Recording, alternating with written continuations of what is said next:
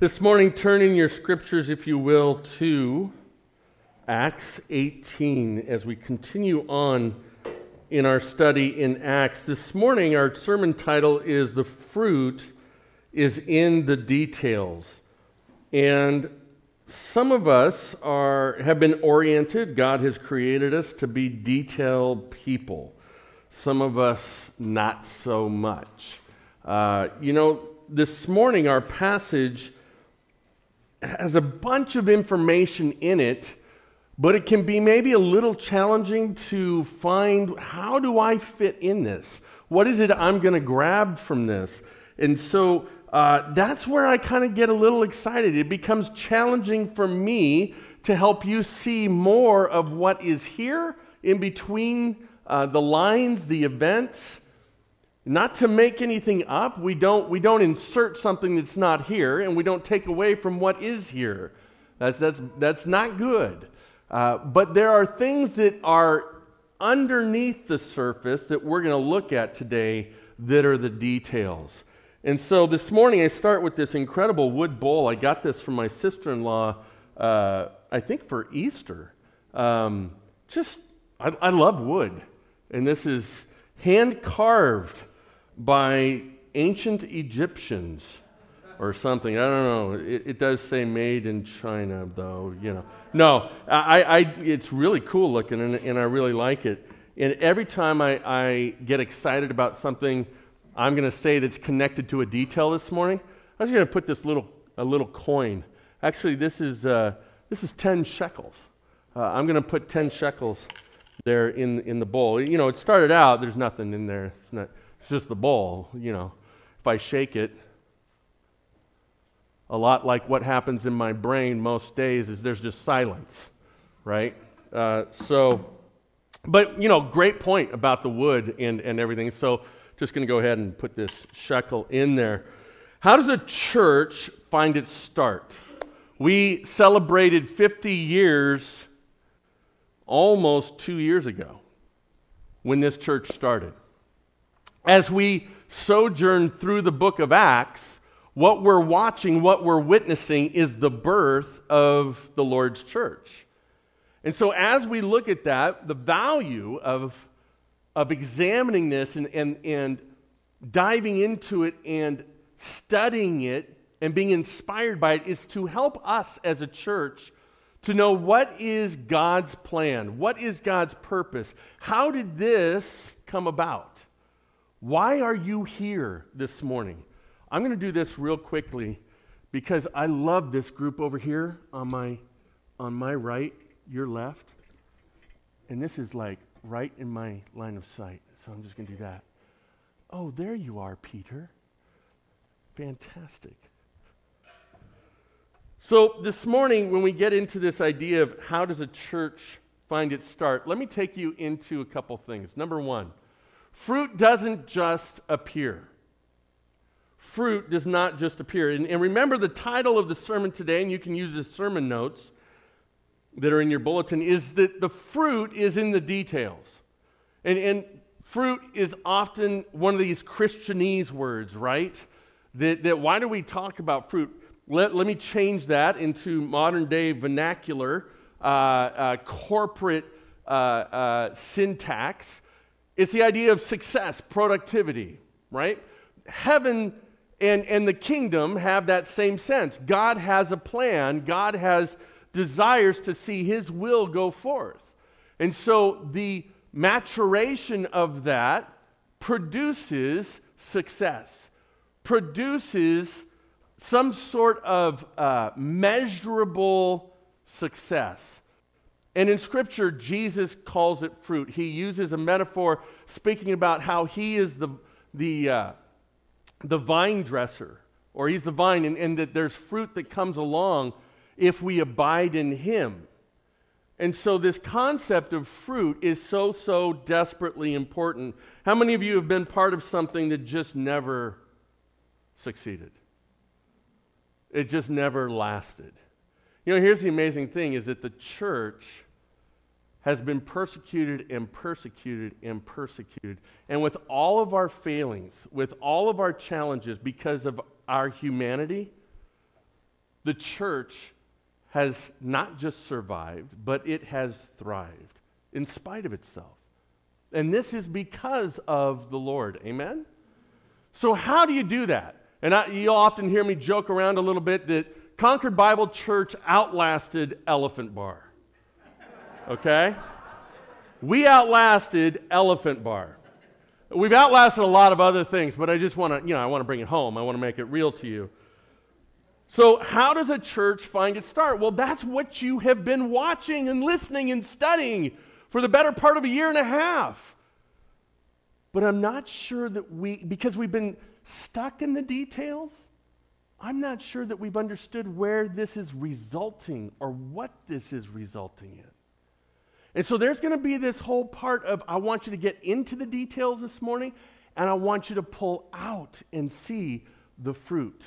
That's worth a coin. There we go. This is not a message on giving. I just want to say that. It just kind of, like in my thinking right now, like they're thinking this is, no, just everybody relax. All right, let's look at the passage this morning, verse 18. We're going to start in verse 18 and go through 28.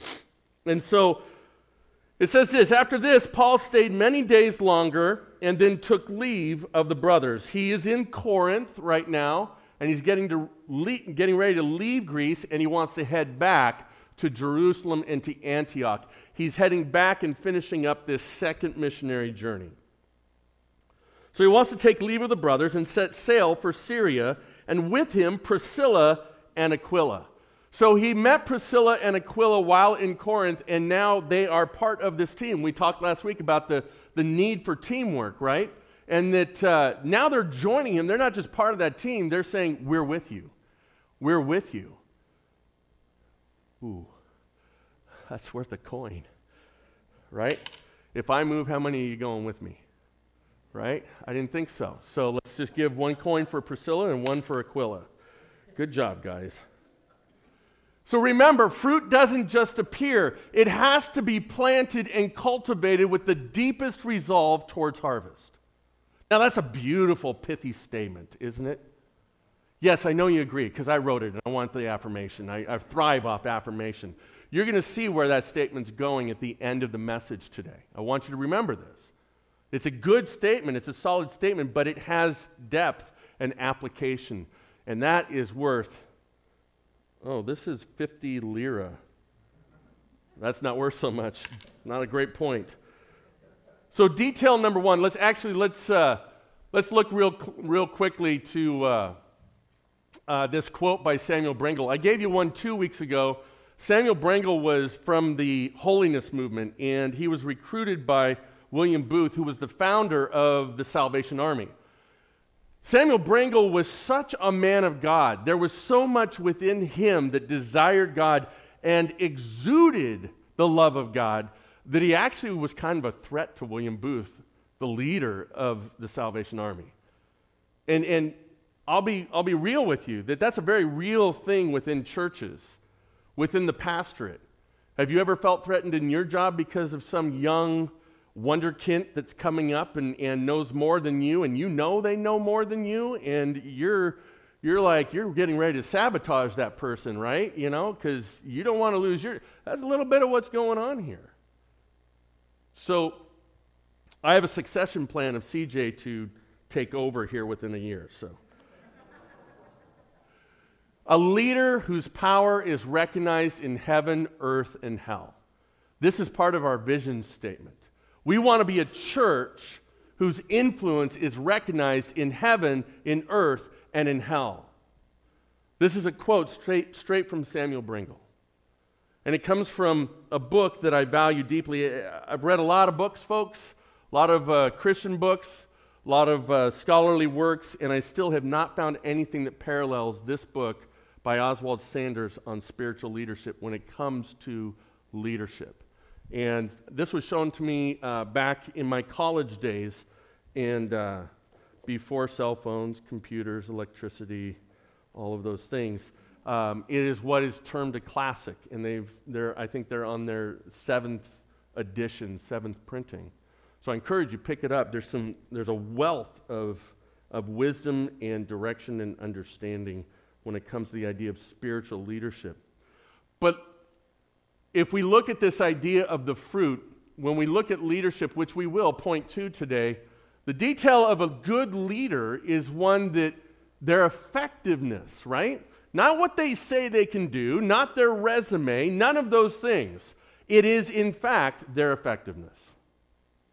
What do they say about presidents? You can't really measure what they'll do or what they've done rather than what they bloviate about, but you can't really measure their legacy and their effectiveness until 5, 10, 15 years later.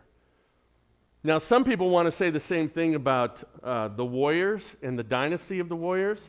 No, that one's already done. We don't have to wait. But they do say that about draft class. You know, when it comes to sports, there's not enough to talk about, and so people get really, really tight and involved, overly involved in evaluating draft classes. Before they ever step on the field, they're talking about how great this player is. And the reality is this: you cannot effectively measure a draft class for 10 years. So when we talk about measuring, when we're going to measure leaders,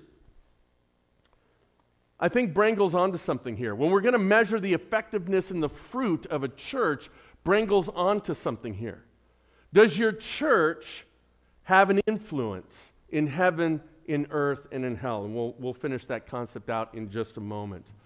So our detail number one is that the Lord establishes the plan. Let me continue on this morning in our passage. So Priscilla and Aquila have joined Paul as he gets ready to set sail for Syria. At Cenchreae, he had cut his hair, for he was under a vow. Now, who says that Scripture doesn't speak to the practical things of life? All right? So here you have just Paul getting his hair cut there at the port city of Cenchreae before he goes on a journey. What's interesting in this detail, why would you include Paul getting his hair cut? Now, we have the significance of who else do you know in biblical tradition and narrative that got their hair cut and it had a significant impact? Samson, right? Because then, you know, he's a little anemic. He hasn't had his 5-hour energy. He can't do anything, right? This is just, and Paul got his hair cut. And then they jumped on a ship and they went, why, Luke? Here's the detail. Remember what had been happening. Remember that Paul goes into Corinth and he's probably struggling. It doesn't say he's struggling, but he's alone again. And God brings more people into his team. And so he goes into the synagogue, he follows the plan, and then there's an eruption again. And so it says that God intervened and brought a vision to Paul saying, don't fear. Think about the power of that. Think about the timing of that. Think about the significance of that. When has God shown up to you and I when we needed to hear a particular message? Right? That's a great detail. Most of us would just skim over that he cut his hair. Big deal, he cut his hair. Hang on. You're talking about a Pharisee. You're talking about a person that would have held on to Jewish tradition, which was, you don't cut your hair. So the only inference we have to tie this into has some connection with taking vows.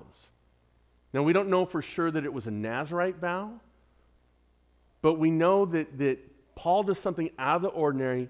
Luke takes time to make mention of it. Paul is struggling. God gives him a vision and says, keep preaching, Paul. Keep preaching. I'll protect you. Often in our lives, we beg God for something, don't we?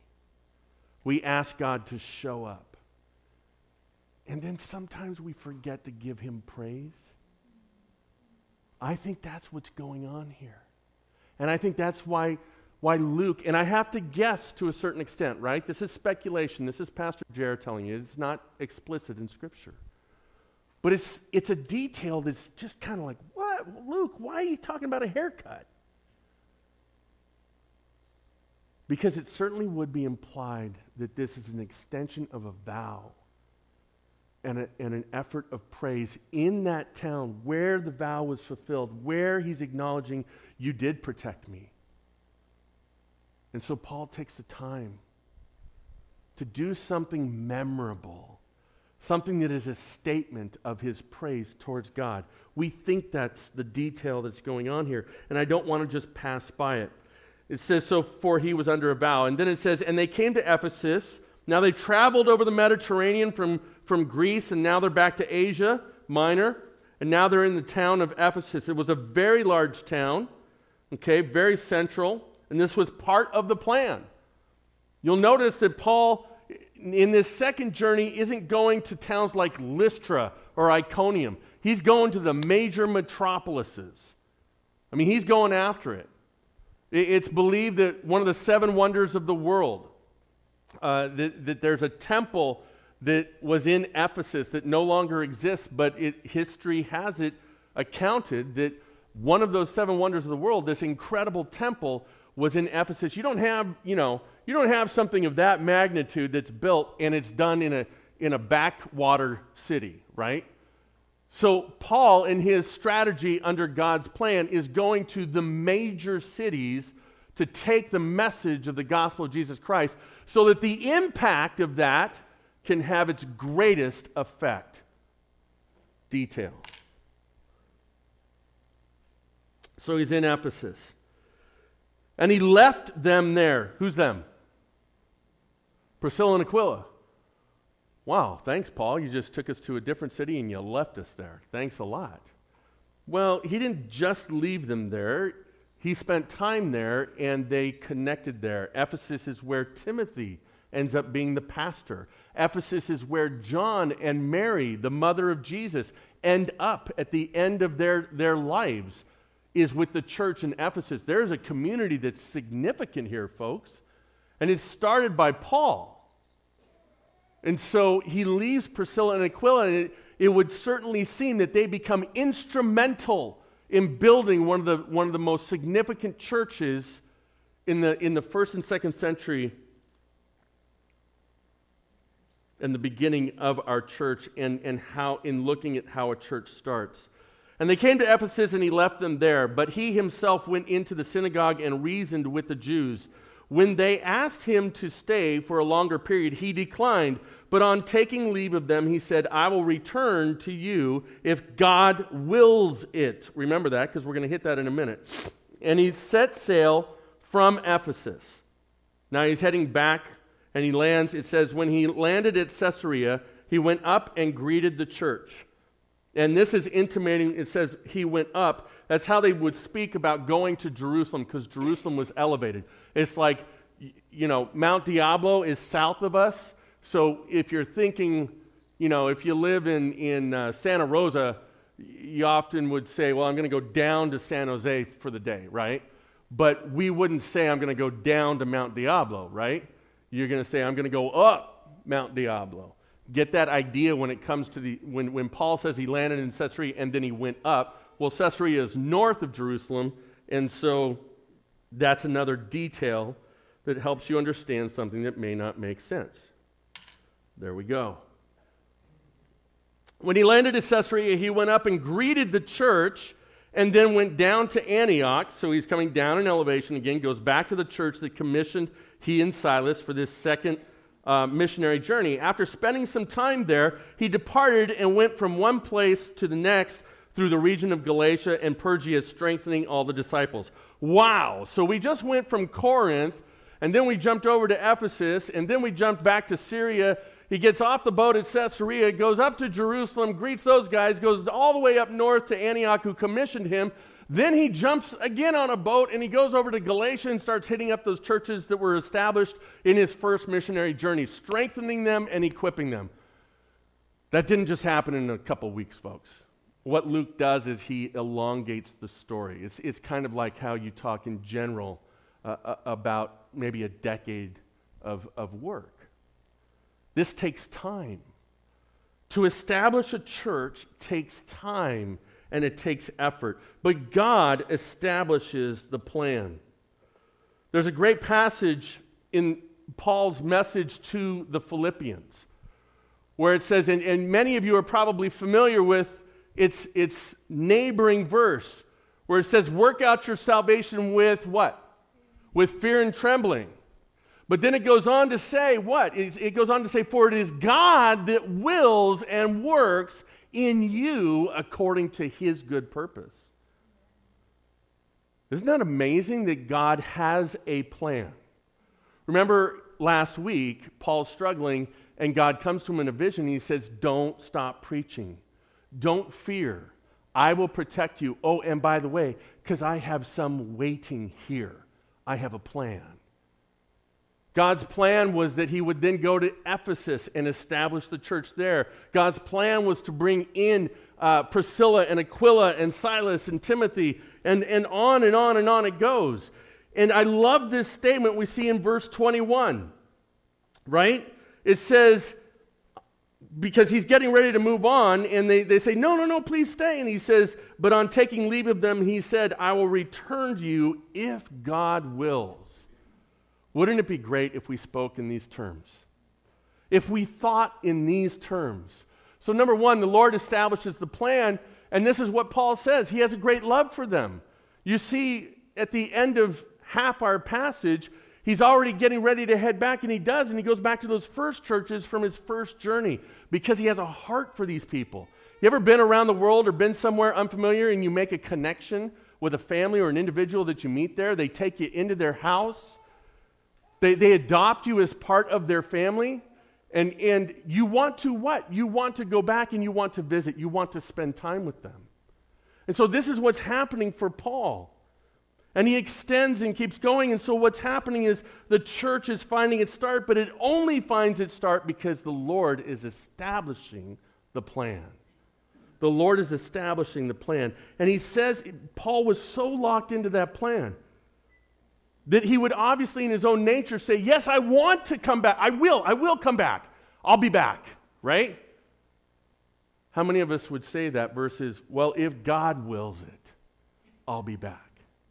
And this is one of the big adjustments we need to make in our thinking as individuals who are the church and corporately as the church. Great detail.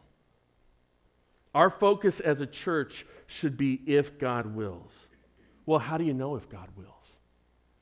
How do you know if God has these choices? How many of you have had to make major choices this week? Big decisions, simple decisions, right? My mom used to drive around for like an hour looking for a parking spot at the mall. And she really believed that God had a particular parking spot, which would be the very first one. Not that God would have us waste an hour circling in the parking lot. And, she would find the spot and she'd yell, Jehovah Jireh. And I said, Jehovah ain't really involved here, Mom. I don't know that in general that's, God's worried about our parking spaces. But sometimes God does work through those events. Absolutely. Part of the challenge is that we learn God's will as we move through. Amen? What do we do in the meantime? If we're saying one of the greatest details towards a church getting its start is that the Lord establishes the plan, how do we make decisions in light of that? Well, we consider Him, don't we? We consider Him. Are you going to start a family? Who is it that you're going to date? What about your next job? You got a job offer somewhere. What do you do? What about the details of parenting? What about retirement? What about the schools that your kids are going to go to? And on and on and on. What about the church that you're going to be at? Some of you have experienced that with me when you come and the first day you walk through the door and you were very nice. You were very nice. You were like, it was a great, great service, Pastor. You were fantastic. You look so good, Pastor. I really appreciate that. And just don't stop that, But often I will pull aside somebody and I will say, well, let's just pray that God puts you where you're supposed to be. and I'll pray with those individuals. It's not about, rarely will I even say, let's just pray if you're supposed to be here. It's, where does God want you to be? His will. Are we asking the right questions in our life when it comes to this first detail that the Lord establishes the plan? What about our church mission and vision and core values? Let's run over those. They're going to show up a little bit later. Got to pay attention to the details. When it comes to the individual life choices, our family, our career, our service, our acts of service within the church. Don't just jump into an area of ministry because pastor wants you to, or because some of our leaders want you to. It's an old secret. I'm going to give away a trade secret, all right? It's if anybody has a pulse, we're going to get you involved in something, okay? That's not how we choose to do things here at CBC, and praise God, at least 80% of our people are involved in serving the Lord and serving each other in this church, which is fantastic. That's worth a coin, right? That's a good detail. What do we got here? Oh, it's a half shekel. It was only a half shekel point. Detail number 2.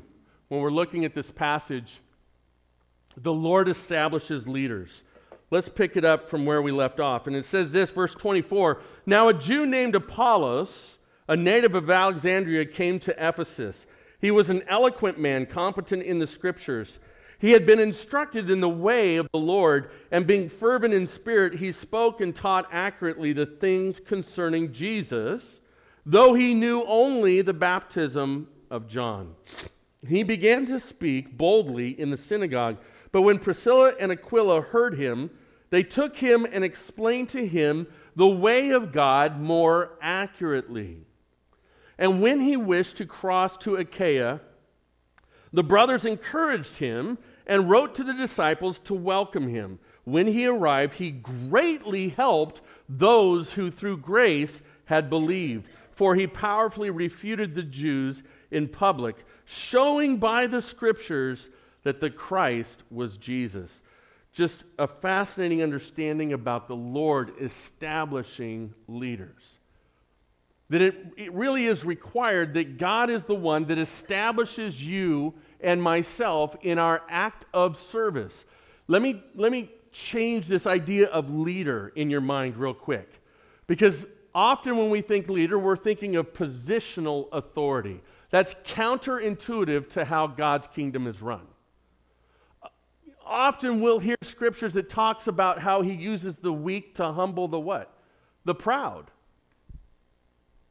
He uses individuals like Gideon, who says, "I am the least of the least of the least." And he says, "You're my guy."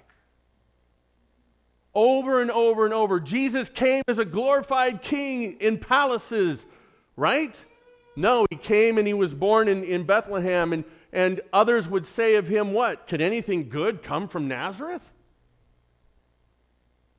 And this is how God's kingdom works. And so there's a counterintuitive process to what spiritual leadership is.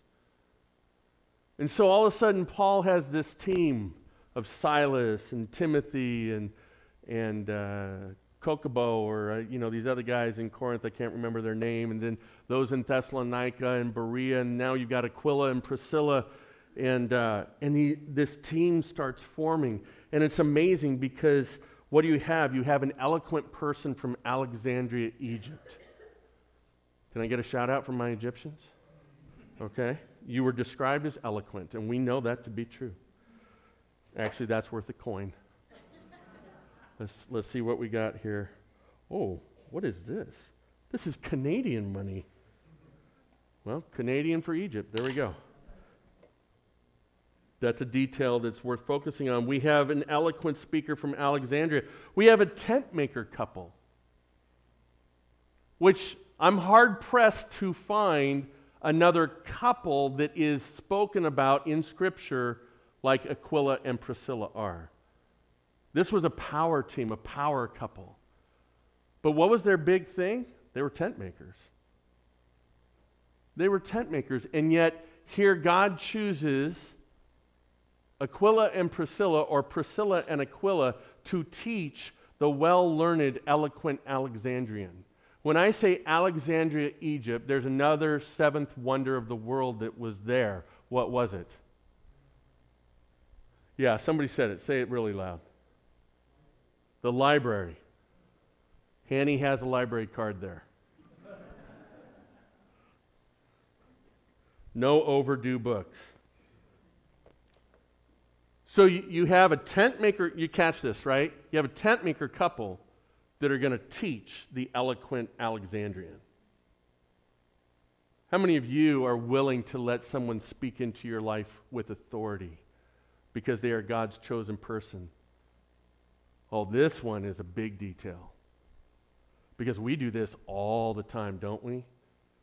Well, I once heard a believer say this: if I don't respect you, I'm not listening to you. So therefore, you have to earn my respect. What qualifications do you come with? Many of us would never let Aquila or Priscilla speak into our lives. And by the way, just understand that it's not that Apollos was teaching heresy. He just had this much of the story. And so as he is sharing, and he is accounted for as doing a great job with what he had, Aquila and Priscilla say, you're deficient in your message. You need the whole story. So that's why they jump in, take him out for a good falafel, and school him in the ways of Jesus. Literally. Great detail. That's worth, this is 20 shekels. It's obvious I raided my historical bank of coins. They're varied in their backgrounds. You've got the eloquent person from Alexandria. You've got the tent maker couple. You have a teenager. Who's the teenager that God is raising according to his leadership? Timothy. And then you have a Pharisee. You have a former Pharisee who killed some of your very people. How qualified is he? And yet this is who God chooses as his leadership team. Just a small detail. Just a small detail. Who's qualified to lead you and to lead me? God's individual. God's individual. The person who lists the only authority as the Word of God, the person who it is obvious that the hand of God is upon their life and working through them. Not necessarily the person that is always affirming or agrees with my point of view. Amen? This one we struggle with. All servants who are committed and unified are those that are established by the Lord. Men, I'm going to encourage you, you all need to step up and be who God's called you to be as far as a spiritual leader in your house. If you're married, Ephesians 5 talks about how Christ, who sacrificially loved and gave for the church in order that he might present the church pure and whole. This is what you need to do. When was the last time you sacrificed for your wife? When was the last time you demonstrated love in being that spiritual leadership, right? We talk about leadership. I do weddings all the time, and often you talk about this passage, and it starts with, wives, submit to your husbands, and it's like, okay, we just derailed 90% of the women out there, okay? What we don't know is we're not referring to Ephesians 4:21, where it says all of us are to submit to one another out of love for Christ. So he just continues with that thought, and the first person he starts with is the wife, because it is an illustration of that thought. How much did we see the submissiveness of Christ to the Father's plan? And yet the responsibility that is given here by Paul to the men of the household is to submit to the Lord and to garner a love and a protective and sanctifying relationship for his wife. Boy, you just start at submission with that one. There's so much headiness in all of that. Some of the challenges that we have in our society and in our life has a lot to do with the lack of men stepping into the roles that God has created to them, and they have abdicated that. They have set it aside. It's too hard. It's too hard. Men, lead as the Lord requires you to lead. You can do this, and you'll see the fruit of it. Not just for the sake of doing it, but do it because God has asked that of you so that He can work through you, so He can establish fruit through your efforts. The complementarian versus egalitarian view. How many of you guys want to cover that right now? Thank you very much. Oh, I got one hand. That's good. Now you know that one hand came from that side of the room. There's about 50 people over there, so it's a safe call. What am I talking about? I'm talking about the roles of, particular to what I just used those 4-syllable words about. By the way, just the fact that I said those properly gets a peso. It's all in the details. This is a conversation we're going to have as a church coming up because it's dividing churches all around the United States currently. And so we just lead. We just press forth with what God is doing, but eventually it's going to be something that's going to come, and we're going to get questions as leadership. Well, what's our view?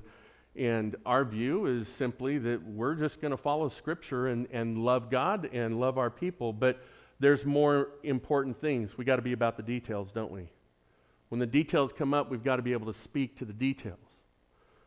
I'm just going to give a hint here. So let me break this down. Egalitarian view of the role of women within the church, and I'll speak to this real quickly, where this whole controversy is stemming from is some of Paul's comments where he says, I do not allow a woman to speak in church. Oh, you don't, do you?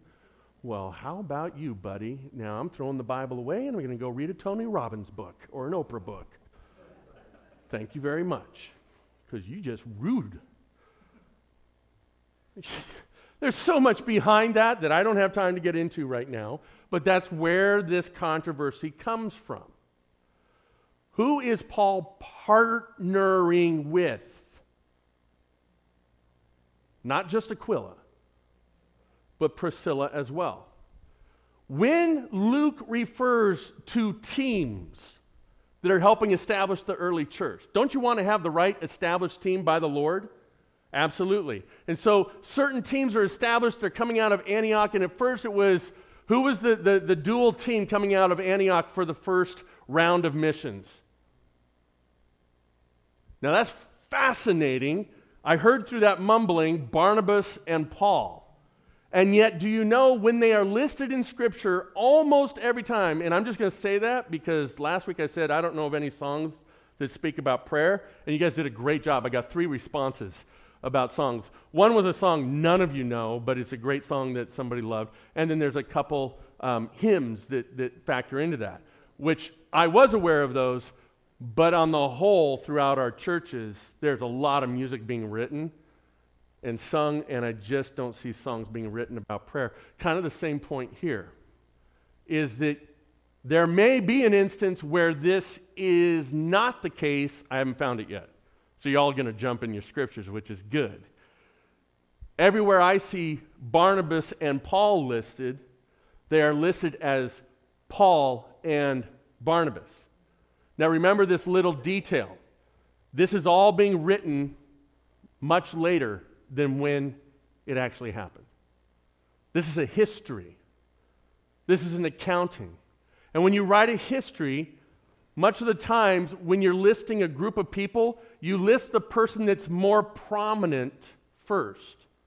Not always the case, but much of the time, especially in Jewish tradition. So much of the time when you see teams listed, it would be Paul and Barnabas. Who was the second group that went out? Starts with an S, rhymes with Midas. Titus, it starts with an S. Silas. Yes, Silas. And you always see Paul and Silas. 3 times in Scripture you see Aquila and Priscilla, but just like we see here in this chapter, in chapter 18, 3 times you see Priscilla and Aquila.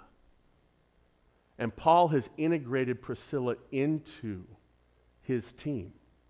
By the way, what does Scripture say Priscilla did with Apollos? She taught him. She taught him.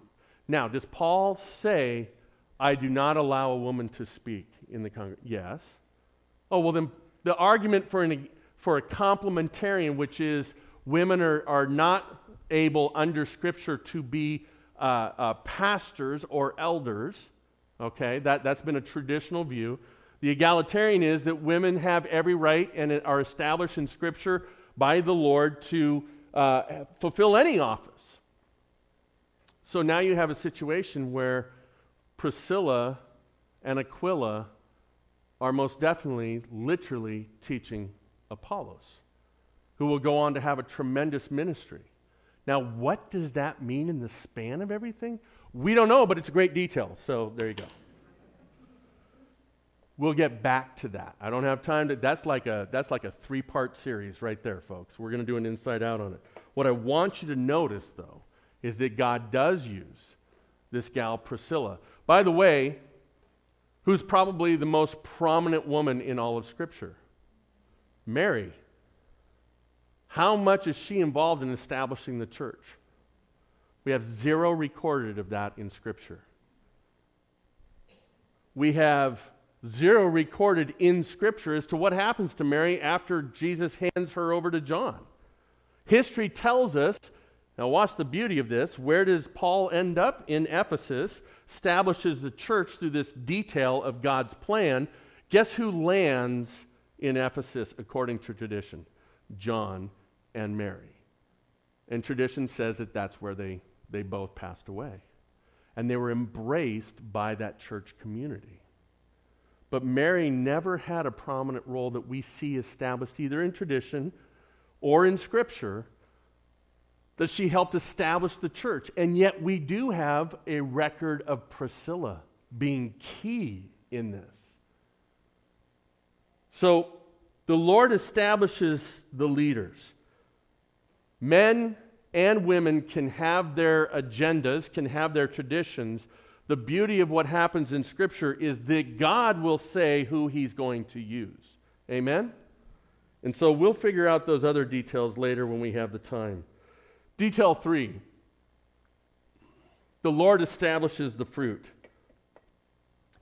So, verse 28 says this, and you can look at it. Actually, I did 27 and 28, but I'm just going to read 28. Actually, I'll do 27 and 28.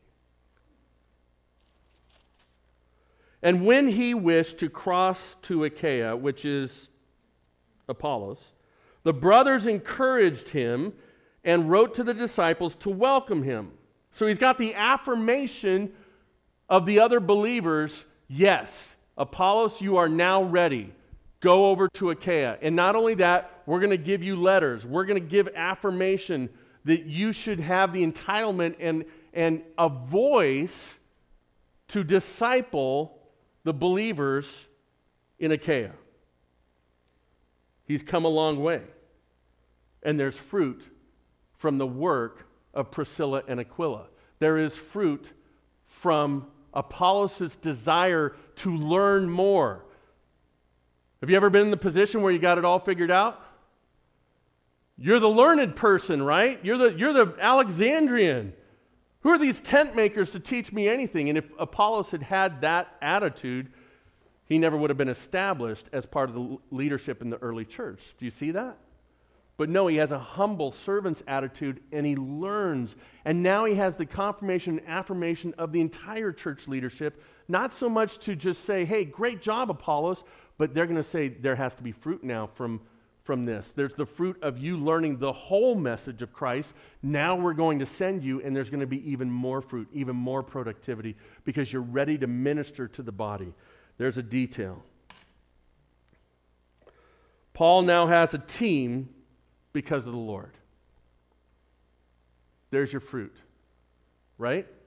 How many of you have been doing something solo? And you've been like, I could use some help, right? I know of 2 people in this room right now that they've downsized at work, and you're doing the job of 3 people, right? But you don't get an increase in pay. Because we're going to get you to do what we need done because we have that leverage over you. You know, there's a huge challenge in that aspect of life. But when you know that the Lord has established the team, He pulls away and He gives. He pulls away and He gives. There is fruit there. And so when you're carrying more of a burden than you can probably handle, God can come and provide that individual. And look at what God did for Paul's team. Same thing happens in our lives. Paul now has visited over 8 different cities, right? He's visited over 8 different cities. Now, week by week, we're involved, right? What city was it that we were involved at in Macedonia where they went and there was a big sign on the gate, no preaching in here, you can't do it. There was no synagogue, and so they went down to the river and preached and saw Lydia come into faith and saw a church established there. What church was that? Does anybody remember? Philippi.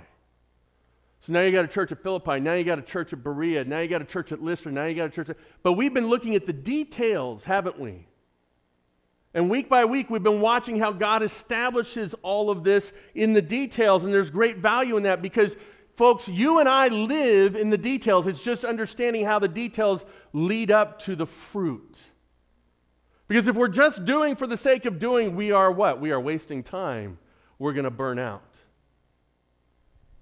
But Paul and his team weren't just doing for the sake of doing. There was fruit. And as we've been going week by week, we've been looking at the individual passages and seeing, oh, God established this church in Corinth. Oh, God now established a church in Ephesus.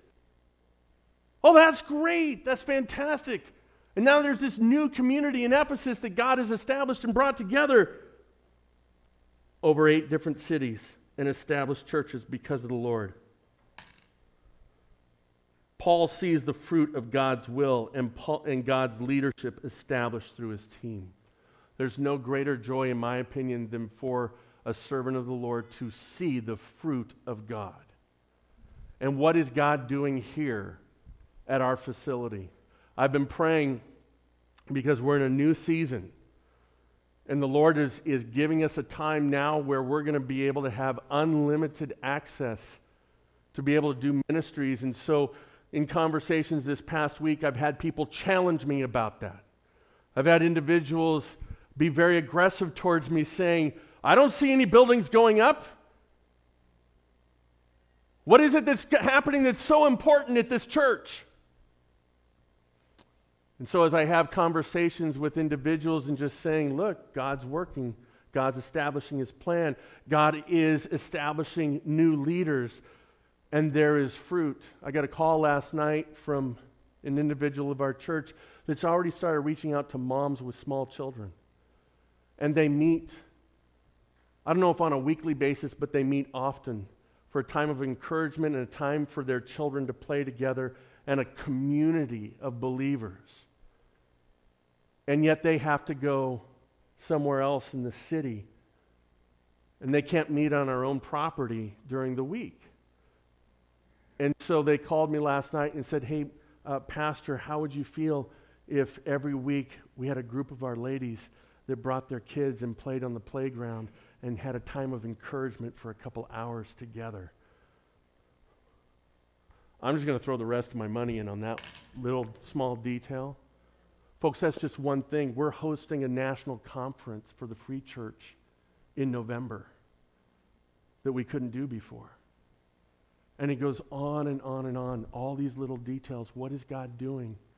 You know, here's the amazing thing, and I want to give you 3 points here to finish up.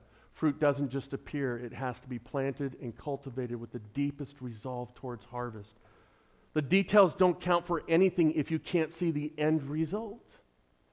But when you look at the end result, let's not forget to, like Paul, cut our hair and take a vow in the sense of giving up an offering of praise to God who has established the plan, who has established the leaders. Amen?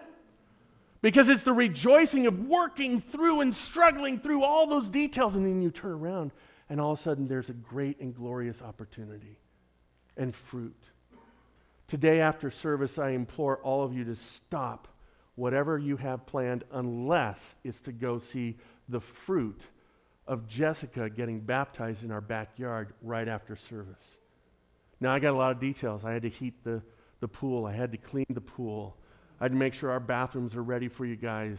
I'm going to have to make sure my dog is locked up. I'm going to have to, go through all of these details. I got to make sure I've got the certificate for Jess, and we've got sound out there, and I'm going to have to make sure I actually bring her back up from the water, and that's an important detail.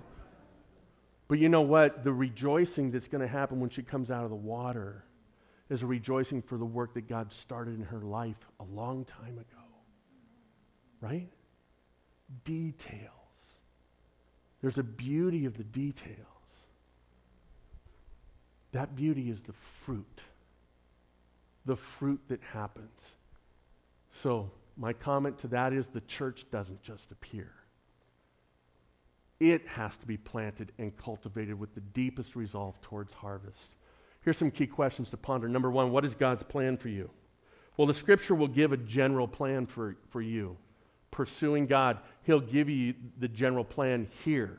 Now, part of the reality is you can take all these things that we've seen happen for Paul and his team, and it's the understanding that sometimes God will speak to you, right?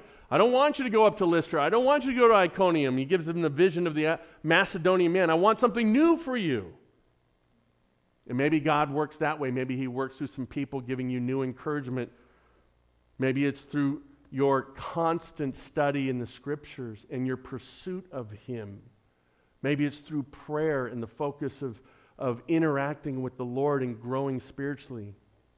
But the details are your day in, day out pursuit of God and your willingness to adopt His plan, not your own plan, and to say, your will, not my will. And those details, in effect, suddenly you'll turn around and there's fruit. There's fruit. What is God's plan for you? 2, what part of growing His church are you helping with? Right now, I've got 3 people right back there that are key in making this service happen. Who did you all get greeted by today when you walked in at the kiosk? Christy. Fantastic. See, Christy, they all still came in here because you were at the kiosk. We have individuals that have ministered throughout the week to different people. Come alongside, prayed for. We have a prayer chain, and on it goes. Alan was teaching in our adult class this morning. Tremendous stuff. On and on and on it goes. What part of growing His church are you helping with? Don't just jump into something because you're asked or because you just kind of go, right? Prayerfully pursue what God would have you do to grow, to produce fruit. 3rd, what fruit are you able to see from the Lord's working through you? That's so desperately important. Brothers and sisters, if you're not seeing fruit from what God's plan is for your life, you need to go back and examine the plan. Does that make sense? Right? Just like anything in life. If I'm feeding my kids Fruit Loops nonstop, and they're just picking up knives and going after each other and small animals, there might be a connection to that, right? And so I got to go back and I got to evaluate. Now you guys have this mental image of my children doing this. Don't do that. But you've got to have an evaluation of what is happening as a result of all the details. What fruit are you able to see? Here's your application today. Take notice of how details form the bigger picture. All right? Number 2, take notice of how there is a need and humbly serve in that need. 3, take notice of how extraordinary happens in the details. Now, that might not sound grammatically correct, but I'm emphasizing extraordinary not as the modifier, but as the subject. I love focusing on extraordinary as the subject. Because that life with God is extraordinary. And I think many of us in the church are missing that because we're not operating if God wills it, right? Or we're not seeking what servant leadership is all about. And a lot of churches are anemic because of that. It's my pleasure to say This is not an anemic church. It's one that isn't perfect, but it's not anemic. And so this morning, remember, this beautiful bowl was very beautiful, just like most churches are beautiful. But this bowl sounds a lot different now. Right? You don't get that sound without the details. You don't get the fruit without the details. So I encourage you, evaluate your church, evaluate yourself spiritually before the Lord, and ask, is there fruit to what is happening? Because what we see out of Acts 18 is fruit. We see if things are under God's plan, under God's leadership, you can see fruit all over. And it begins to fill and it begins to fill. How did we get all of these churches that are listed in the New Testament? Because God had a plan and men were faithful to follow that plan at great cost. But men were faithful to follow that plan. Let me close our time in study this morning in prayer, and then we'll continue in worship this morning in praise to the Lord about all that He has been doing. Let's pray. Father, we come to you with a deeper understanding of a passage that seemingly is just filled with moving from one thing to the next, to the next, to the next. And yet, when we look at the details within this passage, there is much that we can learn, much that we can see about how churches were established and how our church will be established. Father, we come to you today to say thank you in that we exalt you. We metaphorically cut our hair as a sense of praise to all that you are doing. Continue to work within our midst today. To you be all glory. Amen.